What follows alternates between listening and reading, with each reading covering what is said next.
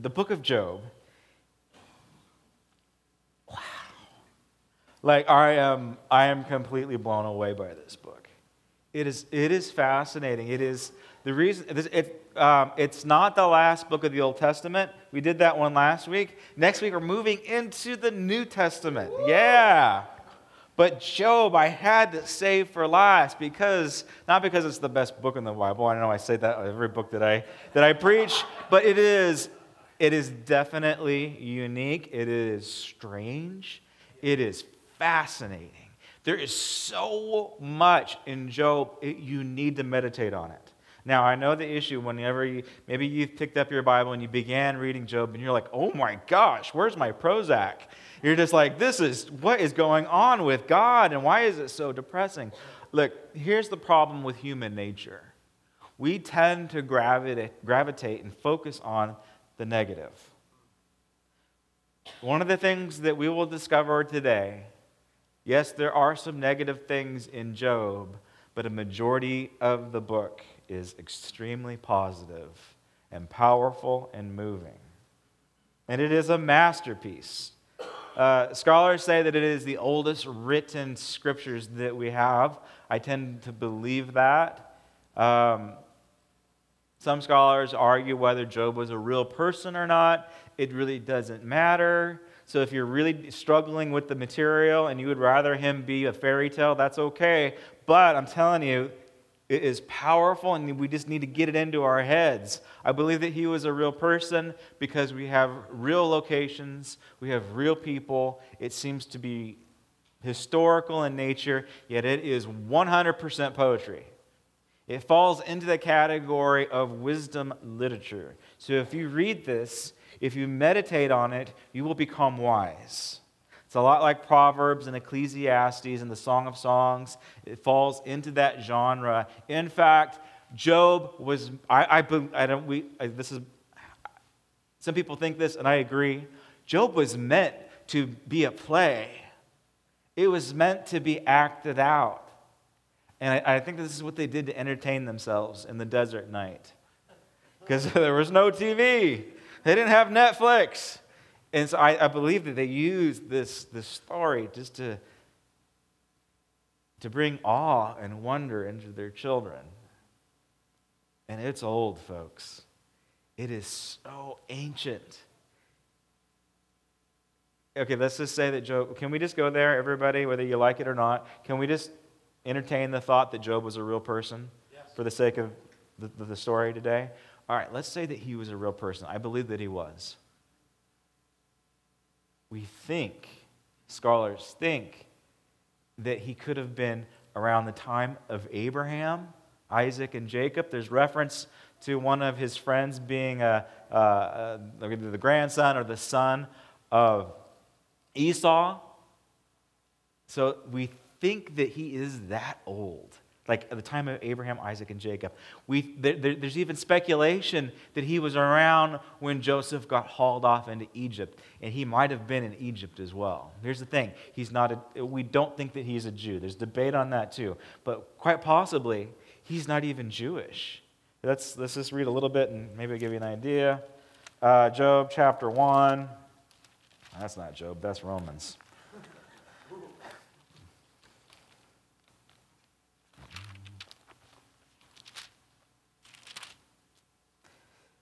In the land of Uz, there lived a man whose name was Job. Once upon a time, this man was blameless and upright, and he feared God and he shunned evil, and that's true. He had 7 sons, 3 daughters. He owned 7,000 sheep, 3,000 camels, 500 yoke of oxen, 500 donkeys, and he had a large number of servants. He was the greatest man among all the people in the east. So he's probably, they think that he's somewhere, we don't know where Uz is. It's kind of like the land of Oz. We're not quite sure where it is. But we think that it was probably in northern Arabia somewhere. Interesting thing about his kids. How many sons does he have? 7. How many daughters does he have? 3. So if you've been following along, you know that there's something interesting about numbers in the Bible. There's 7 days of creation. There are 3 members of the Holy Trinity. So 7s and 3s and 12s and 40s. This is another indication. So 7 is the number of completion, and 3 is the number of perfection. So Job has the perfect family. And he has, 7,000 sheep and 3,000 camels. That represents his money. So his finances are perfect. The guy does his budget well. We don't know exactly how many animals he has, but the idea that's coming across is he is perfect in his finances. And then there's another set of, 5 and 5, and that's another 10. 7 plus 3 is 10. 7 plus 3 is 10. 5 plus 5 is 10. So there are 3 sets of 10. Perfection, perfection, perfection. And he is the wealthiest, most respected man in all of the East. Everybody knows who he is. It's fascinating to me. It's cool. All right, then it goes on to say that his sons were good kids and his daughters were good gals. They even liked each other. So you know that that's a perfect family when siblings actually get along. Right, John? Yeah. How many do you got? 8. Do you guys wrestle and fight? It was fun, though. Yeah. You guys competitive? Oh, yeah. So, yeah. But they all got along. And they all invited the sisters. They partied a lot. That's it's not just implied. It's pretty straightforward. But they all had these big parties. And Job would pray for his kids while they partied. And he would sacrifice for the forgiveness of his kids' sins. How many people intercede for your kids? They're being naughty. They're doing wrong things. And you're just like, oh God, just please protect them. Yep. God, whatever grace you've given me, give it to them instead. God, you know my past. You know what I did when I was young. And you saved me, so save them. And so Job, being this righteous man who is blameless, he is sacrificing, he is interceding for his kids. We see the character of a godly man. I see the affection that you have for your children in this church. It's very encouraging. And then I see the affection for outside of church walls, and it's like, oh my gosh, what is wrong with our culture? It's like parents are acting like they're kids nowadays. Is that right? Like they're more concerned about their own well-being than they are about their kids. Or they live vicariously through their kids. Now, here we go. One day, I'm reading at an NIV. What version do you have? NLT, NIV, King James? New King. All right. How many people are theologically minded? Do I have any armchair theologians in the room? We're going to have a lot of fun right now. Then one day, the angels came to present themselves before the Lord, and Satan also came with them. The Lord said to Satan, "Where have you come from?" Satan answered the Lord, "From roaming through the earth, going back and forth with it." In the New Testament, describes Satan this way. He's roaming back and forth like a roaring lion, looking for somebody to devour, looking for somebody that's not paying attention, looking for somebody that's got distracted and got their eyes off the Lord. That's who the enemy of God wants to devour, and he does it. And then the Lord said to Satan, "Have you considered my servant Job?" Now, as we've been going along with the Old Testament, there's not a whole lot of mention to the person of Satan, of the devil. And this, the definition of Satan is the one that accuses, the accuser. And so he is the one that brings accusations against God's people. Now, if you have another translation, right out of the gate. It says, one day, or on a day, your translation might say, the sons of God. Does anybody's Bible say the sons of God? Yeah, all right. Hang on to your seats. I don't believe it's angels. I think the NIV got it wrong. It's okay. It's still God's word. Is it a typo? I don't know, but maybe it's true, maybe it's not. But it is. But we don't. Here's the fascinating thing about Job. There are so many words in Job that we don't even really know what the meaning of them are. Like this word right here. One day the angels, or one day the sons of men, they came to present themselves. The Hebrew word present, it is only right here. It is only mentioned 4 times in the entire scriptures, and all of them are in the book of Job. So we don't know what present means, really. There's nothing to cross-reference it as. The language is so unique and so poetic. We don't understand its entirety. Lord Alfred Tennyson, the greatest, in my opinion, the greatest poet that ever lived, says that Job is not only just the best piece of poetry in the ancient world, it's the best piece of poetry that has ever been written. Tennyson said that. Victor Hugo said the same thing. He says there is so much mystery and awe and wonder in Job that we need to be paying attention to it. And these are the poets. These are our modern day poets. They're fascinated by Job. And so there's so much language that it's so deep and rich and complex. Our translations lose a little bit of it, and I believe that it's not angels. The actual term, the children of God, is used 3 times, maybe 4 times in scriptures. Once in Genesis 6. The other time right here. I have been taught, and maybe you've heard this taught before, that the setting is in heaven, right? That it is at a court scene, that they're coming in and they're presenting their cases before God. Or God is calling them into His court, into the heavenly places, and He's assigning His angels things to do. How is it going over here, angel B, and how's it going over here? I don't think that that's what it is. So, again, this is, if you are a theologian, if you care, dig into this, email me what you think. But I don't think they're angels. I think that they're us. I don't think in Genesis 6, when it talks about the sons of God that came down and that they saw the daughters of men and they saw that they were beautiful, I don't believe that that was angelic romance between angels and people.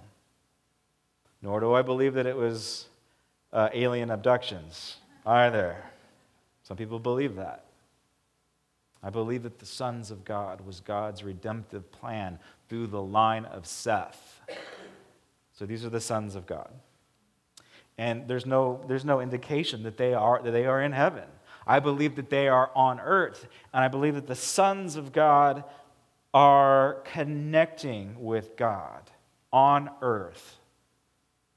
I don't think that the devil has access to God in heavenly places. Why would he? He got kicked out. He got cast down along with 1/3 of the angels. They don't belong there. They can't stand the presence of joy. They have fallen in sin. That there is no grace given to them to step into God's presence. The devil has not repented, so he does not belong in God's presence. And so I think that they're on earth. And I think the children of God are connecting with Him. There is no, interesting thing, this is why we think that it's old. There is no reference to the temple. There is no reference to the priestly sacrifice. There is no reference to prophets. There's no reference to kings, besides pharaohs and things like that. That's why we think that it's old. It is so old. And who sacrifices? Job does. He is the priest of his house. It is the way that things ought to be. It is a godly man, or we will push it. The godly women, they ought to be the priests of their house, and they ought to be making sacrifices unto God. And we don't know if this is happening in a corporate setting. I think that maybe it did. I think My imagination will go there. I believe that the sons of Seth, the sons of God, the ones that hungered for righteousness, the ones that God had marked through that line, through that blood, to save humanity, to undo the blood that was shed when Cain killed Abel. It was his answer. And Jesus is coming in out of this line. But the sons of God were going into his presence, just like you and I are right now. When we enter into worship, we go into God's presence, where there is, again, it is the concept of heaven on earth, and we go into God's presence, and there is the fullness of joy. There's peace that transcends understanding. If you're not feeling it when you come to church, we're doing something wrong. Just we're working on it.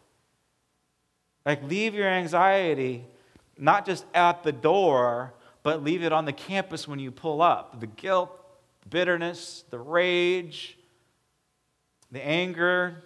Just like when you pull up onto the campus, just this visualize that this is the house of peace. This is the day that the Lord has made. And you see peace when you walk up. And you see peace when you drive onto the campus. And when you see it, you just let go of all of that stuff and you enter into God's presence where there is peace and fullness of joy. Amen. Your worship's going to be so much richer. And I believe that this is what the sons of God are doing. And guess who doesn't like it? Satan doesn't like it. His number one goal, his number one strategy against the sons of God, we'll just say the sons and daughters of God, okay? We'll be a little PC.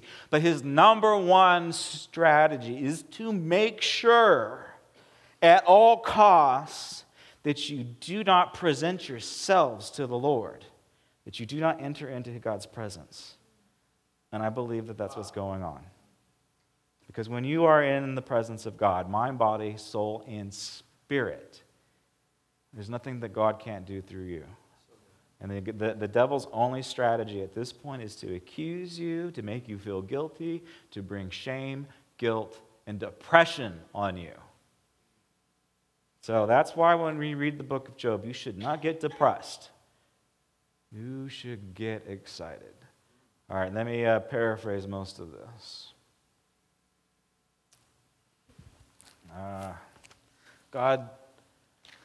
Satan, the accuser, comes in and he says, "What have you been doing?" He says, "I've been going through your earth that you've given. I've got authority to do it because blood was spilt, because Cain slew Abel. I have access to this place because the blood is dirty and you know it. I have the right to walk around like a roaring lion and eat unexpected people.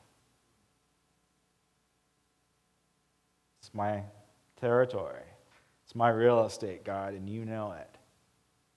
Because you're a God of order, and you've set up laws, you've set up rules. This is my land, and you know it." And God doesn't argue with him.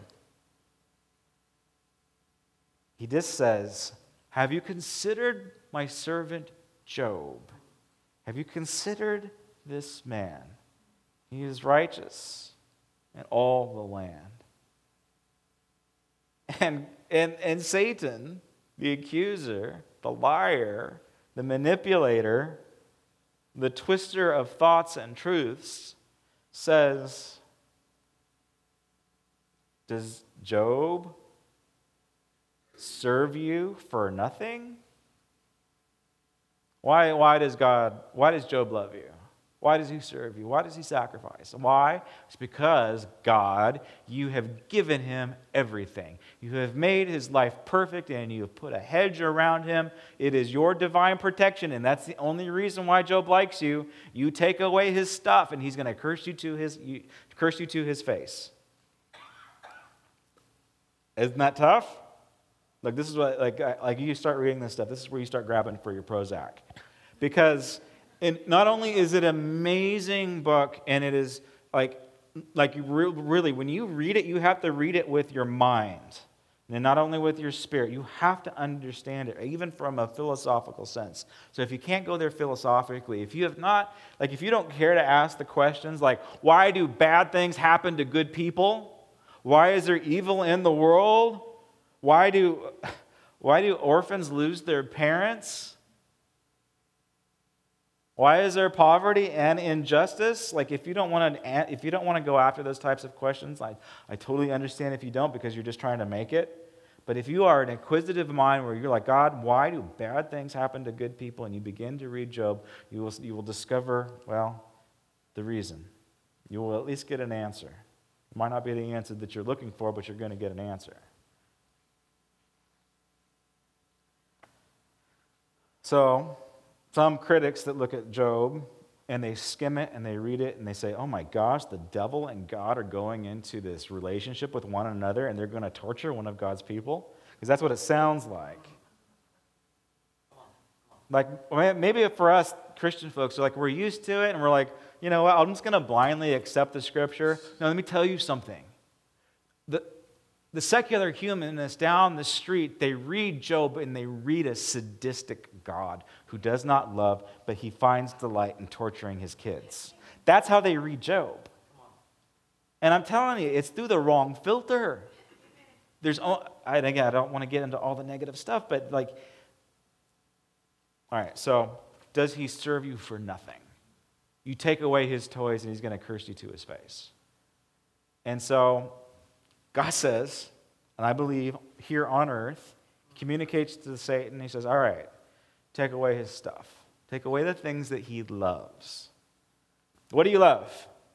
I don't know, maybe you love your toys, maybe you love your house, maybe you love your job, maybe you love your kids. This is where it gets sadistic because God allows Satan to take everything. He takes the 700 sheep, the 300 camels. He takes away his perfect financial security in a flash. His houses are gone in a flash. His reputation, even though he's holding on to his integrity, he's still a good guy, but it's all gone. People don't respect him anymore because he doesn't have any money. And to make matters worse, God allows Satan to kill all of his children. All 10 of them. And you're thinking to yourself, how could this possibly be a good God? That doesn't make any sense. And frankly, it doesn't. That's what this whole book is about. Because Job, in his loss, in his grief, in his wailing, he's in ashes, he's weeping and he's moaning. Where you and I, something like that happens, everything's taken away from you, your money, your house, and your kids get killed. I don't know about you, but I would be like, God, you're a jerk, right? He doesn't curse God. This is amazing. This shows the character of an individual who is intimate with the Lord because he does not curse God. And then it gets worse. Satan says, oh, I've been roaming the earth again. I've been having a lot of fun. And God says, specifically, by the way, Yahweh, the Lord says, who is the closest thing that we can get to Jesus right now, the Lord says, have you considered my servant Job? Same thing. He serves you for nothing. Like, you hurt his body. You take away his health. And he's going to curse you to his face. So they're making a bet. God and Satan, Yahweh and Satan are making a bet. And he says, no, let's give it a shot. But you can hurt him, but you can't kill him. And then he gets inflicted with boils and disease. And he's sitting there. Not only has he lost everything, but his body is falling apart. So he has been attacked by the devil. Soul and body. Soul and body. So there's 2 points of attack on his life. And he, again, does not curse God. He's lost everything, with the exception of his wife. Because his wife says, Job, you're still holding on to your integrity? Curse God and die. Many wonder, why did not God kill Job's wife? Why didn't God take Job's wife? It's because everything that Job loved was taken from him. Why are you holding on to your integrity? Why don't you idiot? Why don't you curse God and die? You're so miserable to even look at. Die. Why don't you? Can't stand this. I need to get remarried. Wow. Divorce isn't a good thing, so just die so I can move on with my life. Wow. Isn't that crazy? And in all this, Job did not curse God. So through his soul, through his emotions, everything that was taken away from him, his material goods and his family, his perfect family, and if that happened to you, it would affect you emotionally, right? And then in addition to that, his body is attacked. So his integrity. What's the definition of integrity? It's not the whole idea that you're a good person, but that you're an integral being. Mind, body, soul, and spirit. Can't quite figure out where the mind resides yet. I think it's somewhere in between the body and the soul. I don't know. Sorry.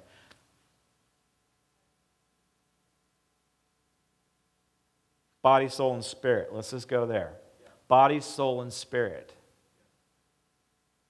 Guess what's next? It is an all-out attack on Job's spirit. Devil attacked his emotions, the devil attacks his body, and now the devil is going to attack his spirit, his connection with God, the truth that he knows about God, the indwelling presence of God. It's all going to be called into question by Job's friends. His friends get called into, well, they hear the news and they show up, and it really seems like they're amazing friends because they sit with Job for 7 days and 7 nights, and they cry and they weep with him. If you know anybody that is going through difficult times, this is wisdom. So it seems like they're coming at wisdom, but then they unleash this ungodly barrage of attacks towards Job. Why? It's because they're trying to figure out why is a bad thing happening to a good man. And they're doing exactly what we tried to do. They're trying to rationalize the situation. There has to be a reason. And so his 3 friends say to them, you know what, Job, you're going through this because it's because of your kids. That's it. That's the reason. Your kids have sinned. Therefore, you are suffering for their sins. Job, there's something wrong here because the just do not suffer ever. Because God's a good God, so therefore the just don't suffer, and the wicked don't prevail. So there's something wrong, Job. And so there's this banter back and forth, and Job has to defend himself. And although it seems depressing, if you go after it, if you want to consume this book, if you want to meditate on it, which I highly suggest, I want you to look at the character of Job. Because he's depressed. Because everything's been taken away from him, and now his friends are stabbing him in the back repetitively about a good 8 times. These are the ones that supposedly have his back, and now they're stabbing his back at the worst possible level because they're doing it on a spiritual level. So you thought that the taking away of his stuff and the kids and his health was bad. This is worse. Yet, Job does not give up. He continues to fight, and he contends for his faith. Friend by friend, argument by argument, they go round after round after round, and each and every time Job emerges victorious. And he says, well, let me tell you what he says. You got to hear this.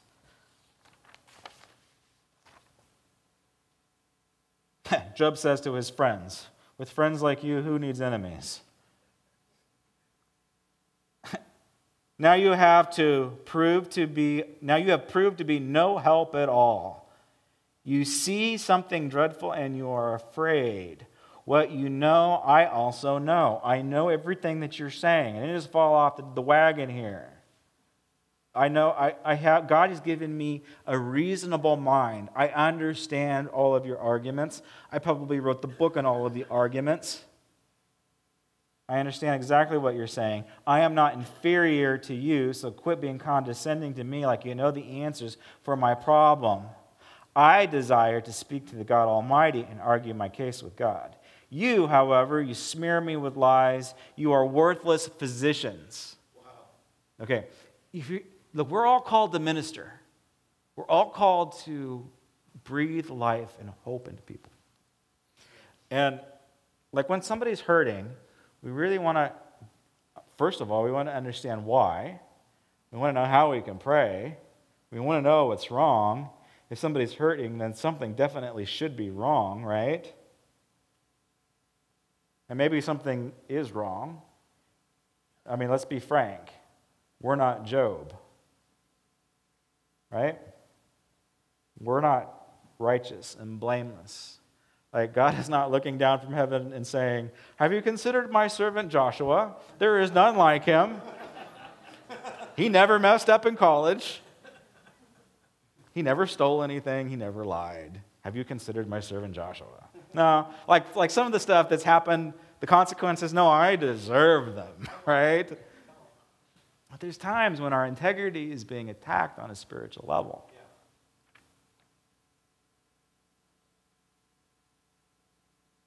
You smear me with lies. You're a worthless physician. So here's the point. So somebody is hurting in your life, family member, loved one. Don't say stuff like, you know what, it's God's will. Maybe it is. But here's a point of wisdom. Keep your mouth shut. That's not going to help them, right? Somebody's crying and in grief and hurting. Look, it's not your place to say, you know what, maybe this is God's will. Maybe you're in pain and loss because there's sin in your life. Right? That's not going to help. There's a story of a woman, family, laid the baby down in a crib, and everything's fine. Perfect little family, white picket fence. They're excited about their new baby. They wake up in the morning, they go into the baby's room, and in the crib, the baby had died.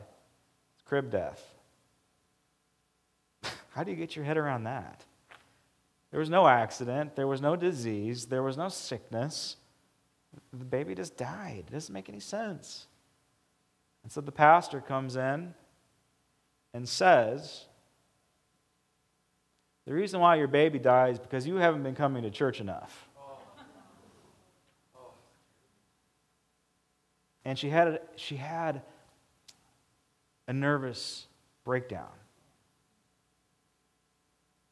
So do you see how powerful your words can be? I mean, maybe if it's true, keep your mouth shut, right?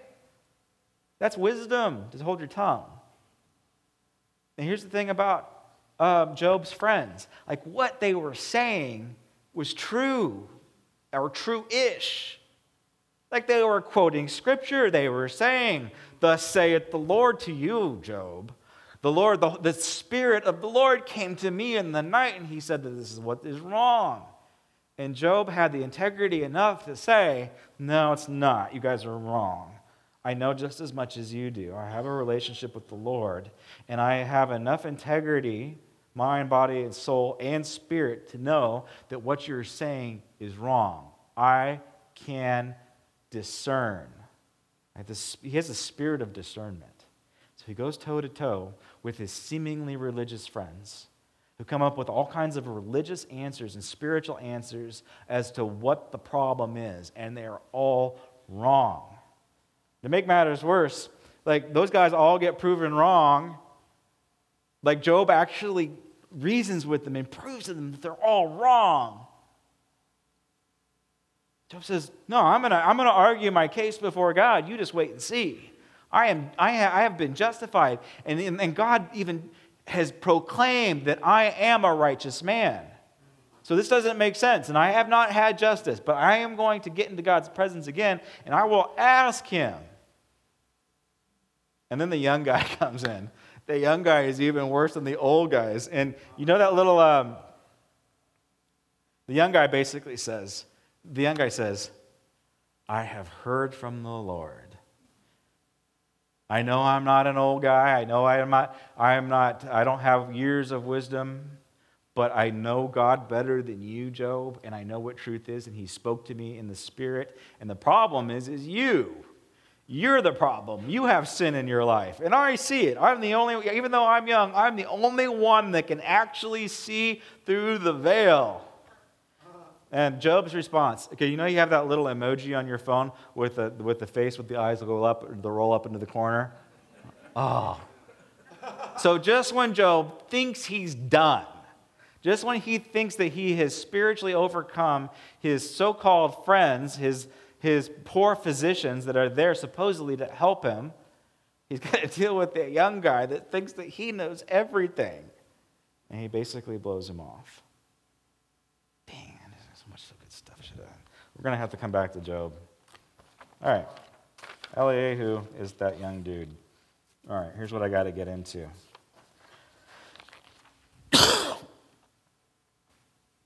Chapter 9. This is who the man of Job is.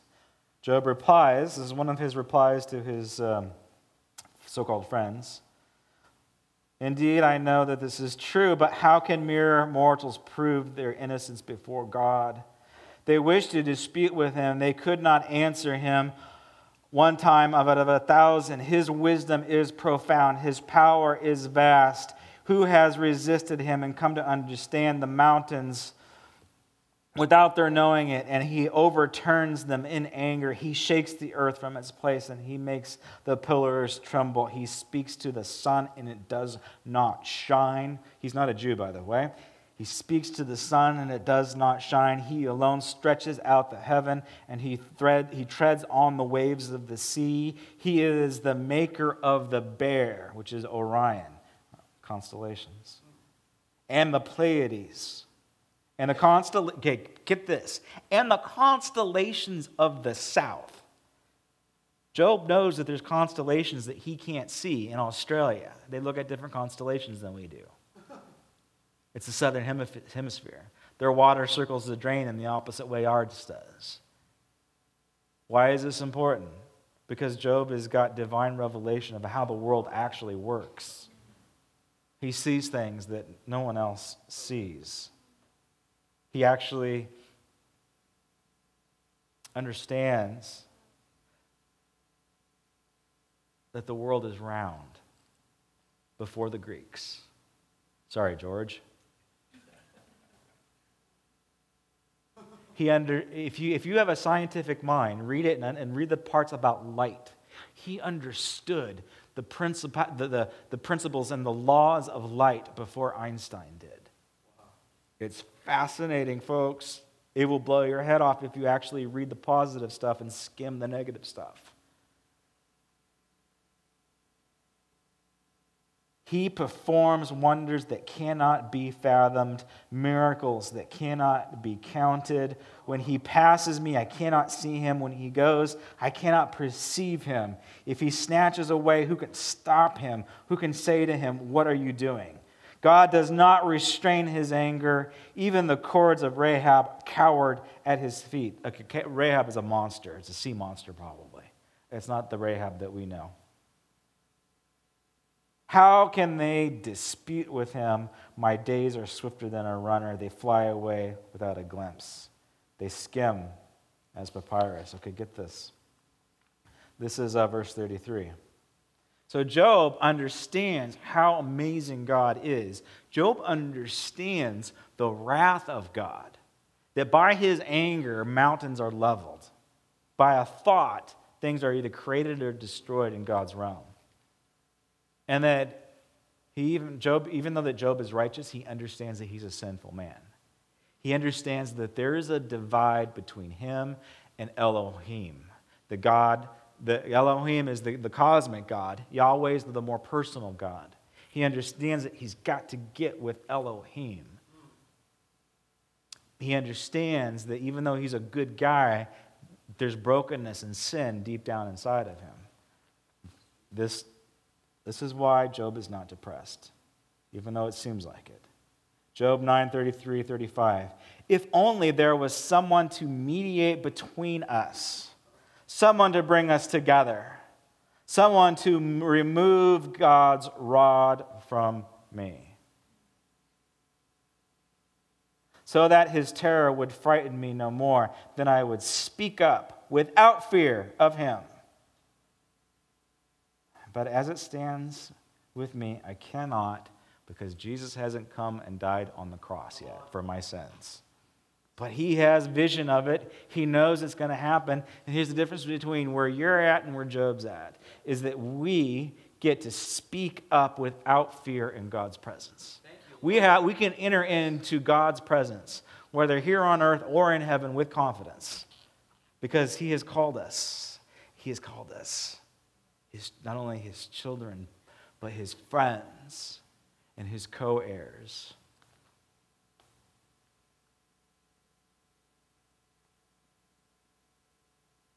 Chapter 16, verse 19. Even now, my witness is in heaven. My advocate is on high. My intercessor is my friend. Does this sound like somebody that's depressed? Or does it sound like somebody that has confidence in God? My intercessor is my friend, and my eyes pour out tears to God. On behalf of a man, he pleads with God, and as one pleads for a friend. Chapter 19, verse 25. I know that my Redeemer lives. What? Right? I know my Redeemer lives. He has no idea who Jesus is.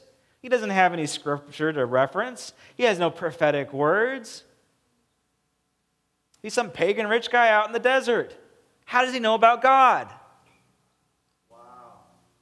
How does he even know about a Redeemer? And that his Redeemer is living. I know my Redeemer lives, and that in the end, he will stand on the earth. Get this. After my skin has been destroyed, right? After I'm dead and gone, yet in my flesh, I will see God. What? So, look. Job does not need a prescription for Prozac. In the midst of his pain, in the midst of his suffering, God has given him dimensions of revelation that no one has had before. Like, you're going through a hard time, press on into God's presence. Like, sometimes, God wants to show you stuff in your pain. Like, he just whispers to us in everyday life. But when we are in pain, he is shouting to us. And when you're in pain, going through difficult times, now is the time to pay attention. Yes. Now is the time to seek revelation, because you're going to get stuff like this. All right, I got to do this. John, why don't you come bring the band up to the front? Okay, so he's been talking to 4 clowns that have been attacking him spiritually, that have been questioning him, and he has been questioning them. They've been going back and forth. And then finally, chapter 38, the Lord speaks to Job. And Job finally gets his opportunity to present his complaint to God. Right? How many people want to do this? Like, bad things have happened to good people. Like, you're a decent person. Like, how many people say this? Even like non-church folks say this. I'm a good person. Deep down inside, I'm a good person. I like to do good things. I like warm fuzzies.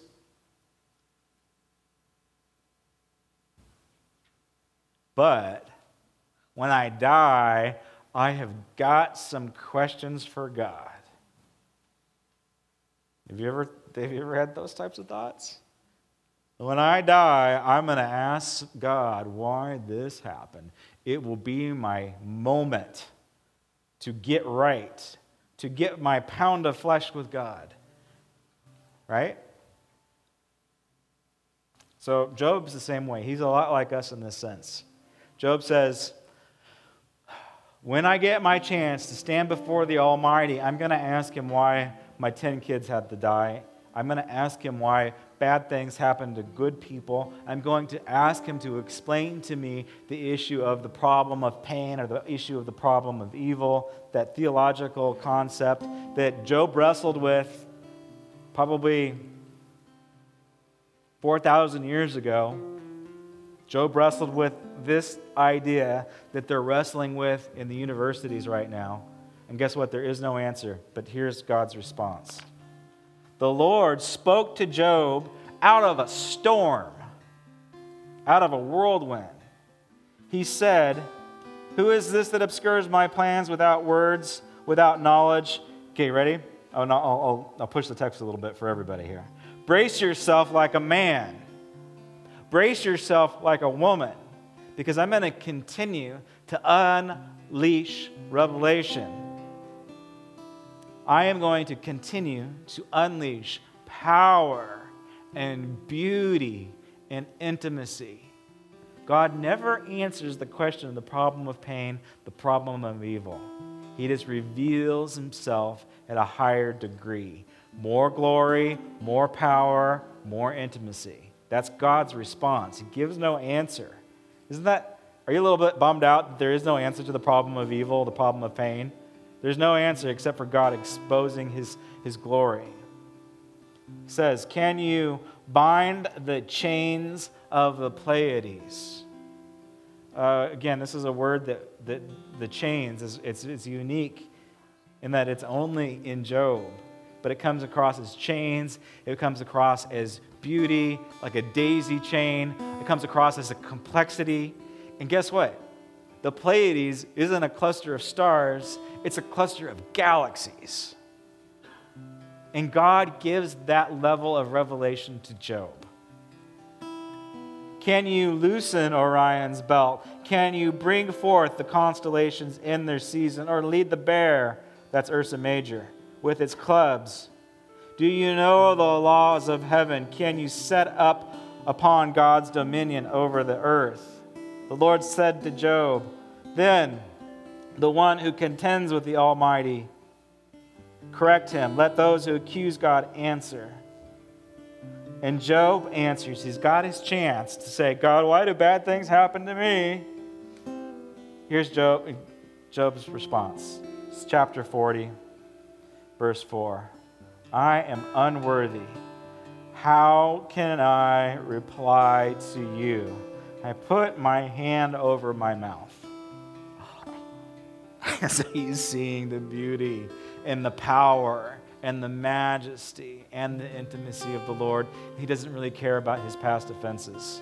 He doesn't care that he gets justice because he's captivated by the beauty of God. That is good enough for him. He's putting his hand over his mouth because he has no words to say. Brace yourself like a man. Brace yourself like a woman, and I will question you, and you shall answer me. You who discredit my justice. Would you condemn me to justify yourself? Would you dare question me so that you can be right, so that you can get your pound of flesh? Do you really need an answer? Do you need to belittle me? Do you need to make me out to be a monster when I'm not? I'm the creator of all things. Hey, we don't have to take an offering. So that's good. The box is out in the back if you missed your chance.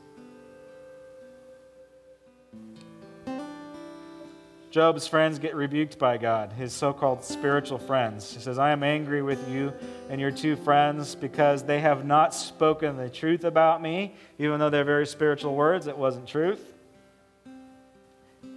As my servant Job has.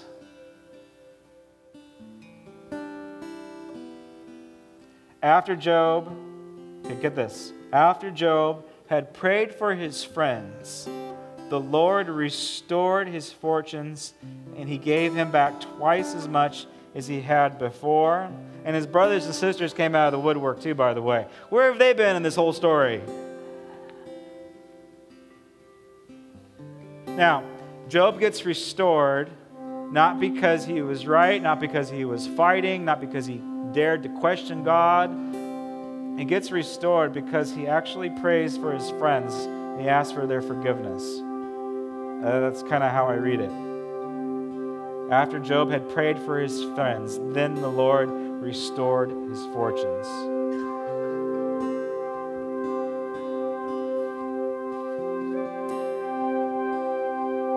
Let's pray. Heavenly Father,